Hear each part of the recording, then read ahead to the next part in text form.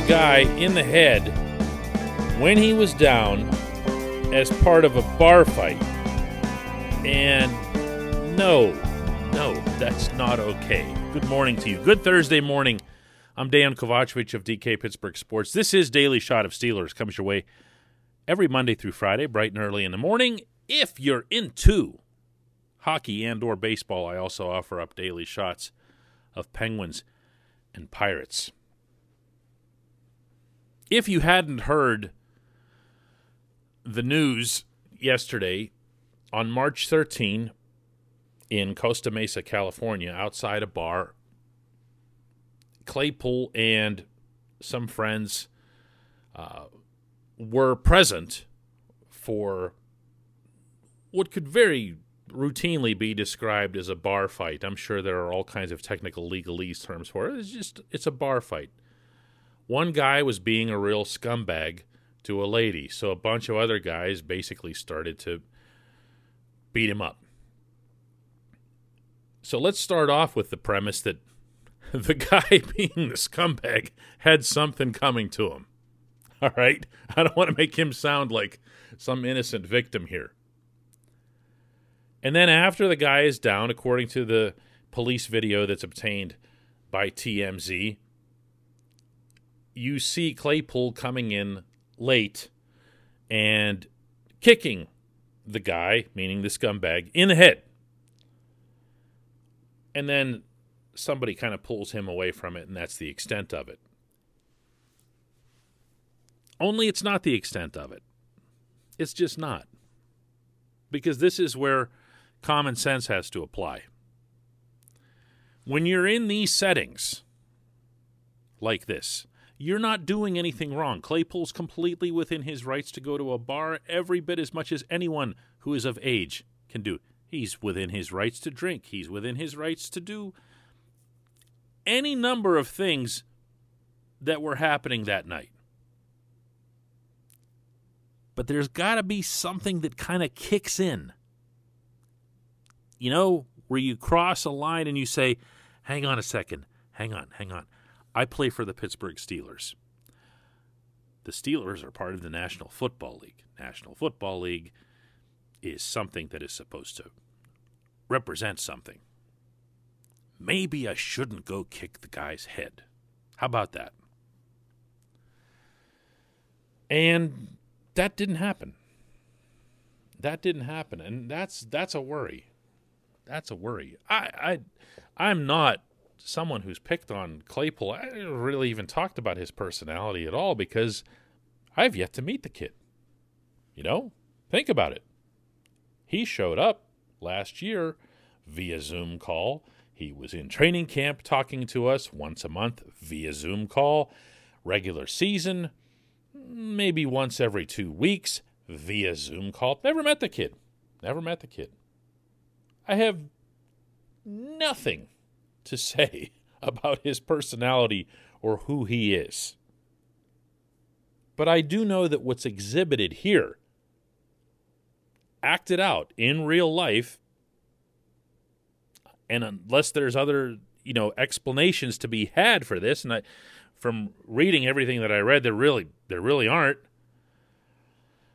This is not a great look. This is not something that's encouraging for his future in Pittsburgh, his future in general. Yeah, I know, and I can hear you say that. He's a kid. Give a break. He's a kid. No, you're not. No, he's not. When you're that age, if you're still working at, I don't know, a local store, or you're,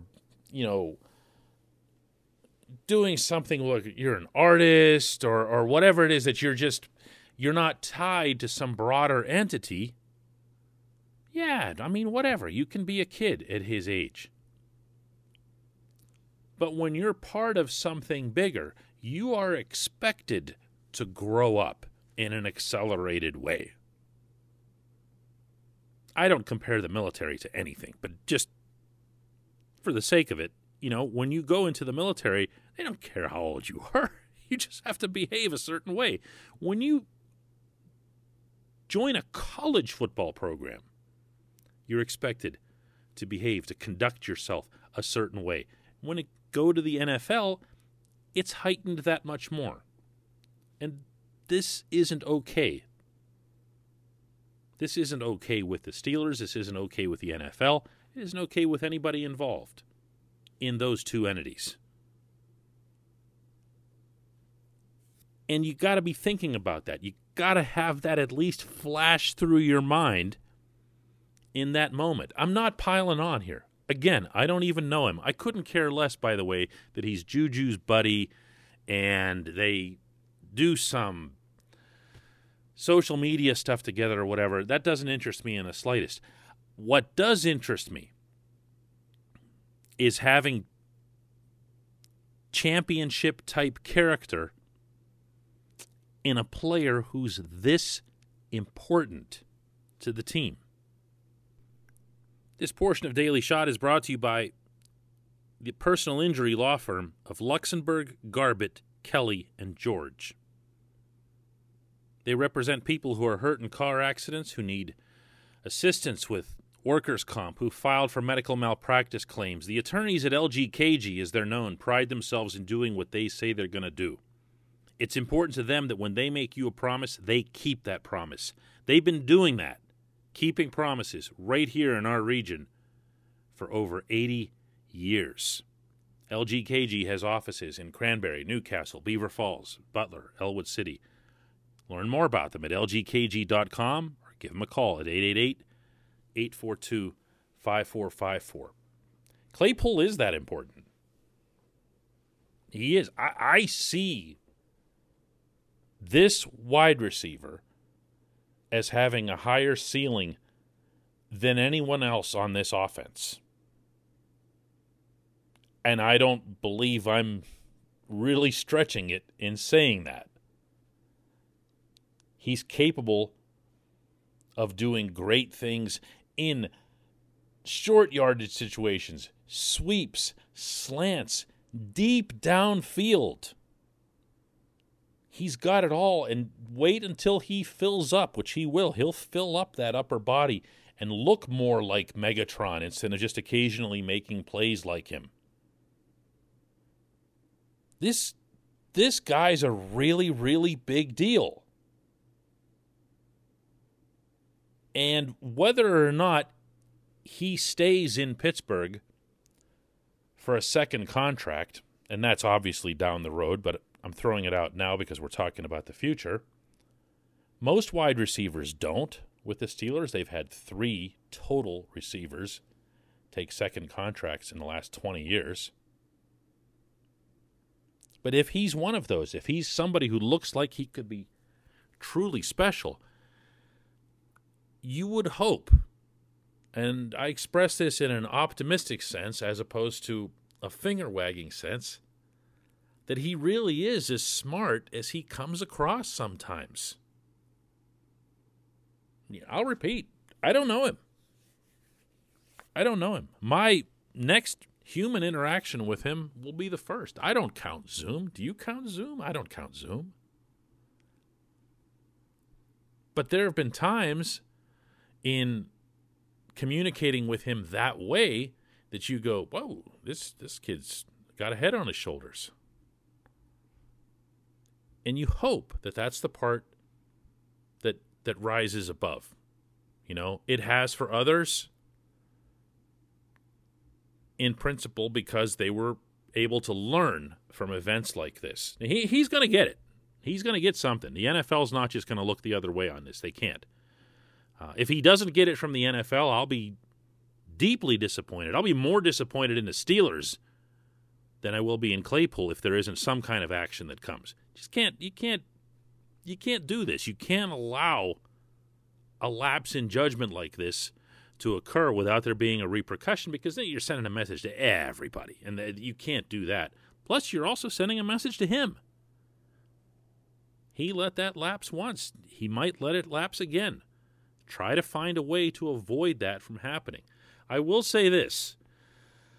I hope that the city and the broader nation, that's with a capital N, referring to Steelers Nation, doesn't bury Claypool over this.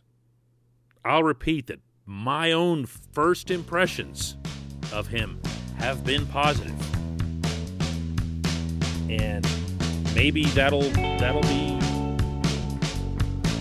what emerges from this. When we come back, just one question.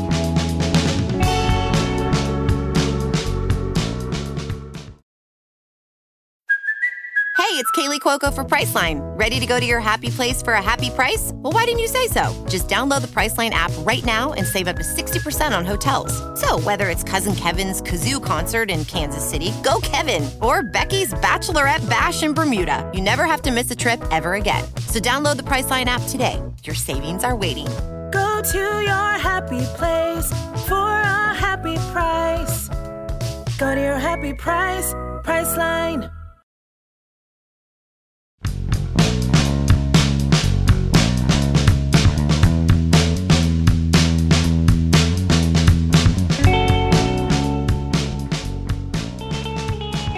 Welcome back. It's time for just one question. Today's entry comes from Swan, who asks, now that there's been more time to reflect, why were the Ravens not punished more severely for their COVID violations? Regardless of what the Steelers brass may say, it did adversely affect their season. A simple fine doesn't and shouldn't cut it. Swan, I couldn't agree more with you on every count. But beginning with your last one, yes, it absolutely affected the Steelers. You could hear traces of that in some of what the players said after the Cleveland loss. Yes, I know. It sounds like really awkward and uncomfortable excuse making, which is why they were really cautious about how it was worded. Especially after the way that first quarter went against the Browns. It's not like because the Ravens did this a month and a half earlier, then the Steelers were going to snap the ball over Ben's head for a touchdown, and then Ben was going to throw 3 picks. But there is a cumulative effect. It wasn't just losing Bud Dupree that caused the Steelers to go 1-5 the rest of the way. But the lousy play didn't begin there. The lousy play began well before that. It began in the latter stages of that 11-0 run. Steelers were miserable to watch. Remember the game in Dallas? That was like the first one where you just went, what? Really? What is that? And I could make an argument that this team that had a lot of good things going on, especially earlier in the season, on both sides of the ball, I should remind,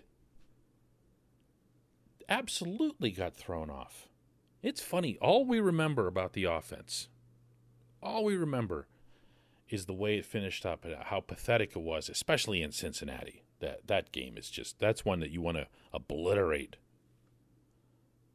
from your memories, especially on the offensive side of the ball. Never seen anything like that. But early on, the Steelers had some rushing attack. Ben was being really efficient to the extreme that some people were openly advocating that he should be in the MVP running. Yeah, MVP. Yeah, now I'm jogging the memory a little bit there, right? Ben for MVP. But then a couple of things happened, both of them involving Baltimore. Well, no, first of all, let's give the Titans credit because their own debacle cost the Steelers the bye week, all right? Fair is fair. And that threw things off, and the players clearly, evidently had it on their minds because they'd bring it up sometimes when we'd ask about it. No, when we'd ask about something else, and they'd still bring it up. The other thing that went wrong was Baltimore had a strategy. And yeah, I give John Harbaugh more credit for it than I do Ron Rivera and Washington coming in after that. They just basically used what Baltimore did as a blueprint and shut down the offense. They just brought everybody up to the line of scrimmage. They were like, we know you're not going to throw the ball downfield. We know that there's someone over there on that side, on the Pittsburgh side, that doesn't trust the quarterback, maybe even possibly the quarterback himself, to send the ball more than 6-7 yards downfield. So you know what? We're just going to adjust. We're going to bring up the entire house to the line of scrimmage. And they did that. And then Washington did that. And then everybody did that the rest of the way. And Cleveland did it in the playoffs. Everybody did it. And the only time the Steelers made anybody pay was in the second half of the Indianapolis game, when Ben, I think, had his machismo attacked by seeing Phillip Rivers throw deep downfield in the first half. That, to me, was the bigger issue. That was the bigger reason that things went south in the final third or quarter of the season. But there's no doubt in my mind that everything that happened between the Titans and then later on with the Ravens had an impact. It's just a 16-game schedule. It doesn't take much to throw it out of whack.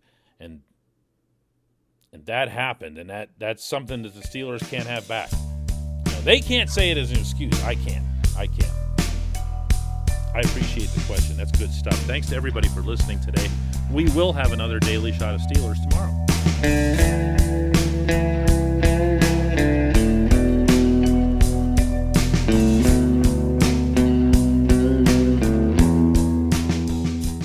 Program empowers qualified students to work in full-time, paid positions with their corporate partners while earning college credits. Visit pointpark.edu/works to learn more. Career ready. That's the point. Point Park University. Your front door, your car, your gym locker, your gun. Safety is a habit. Learn more about how to keep guns safe and secure. Visit ProjectChildSafe.org.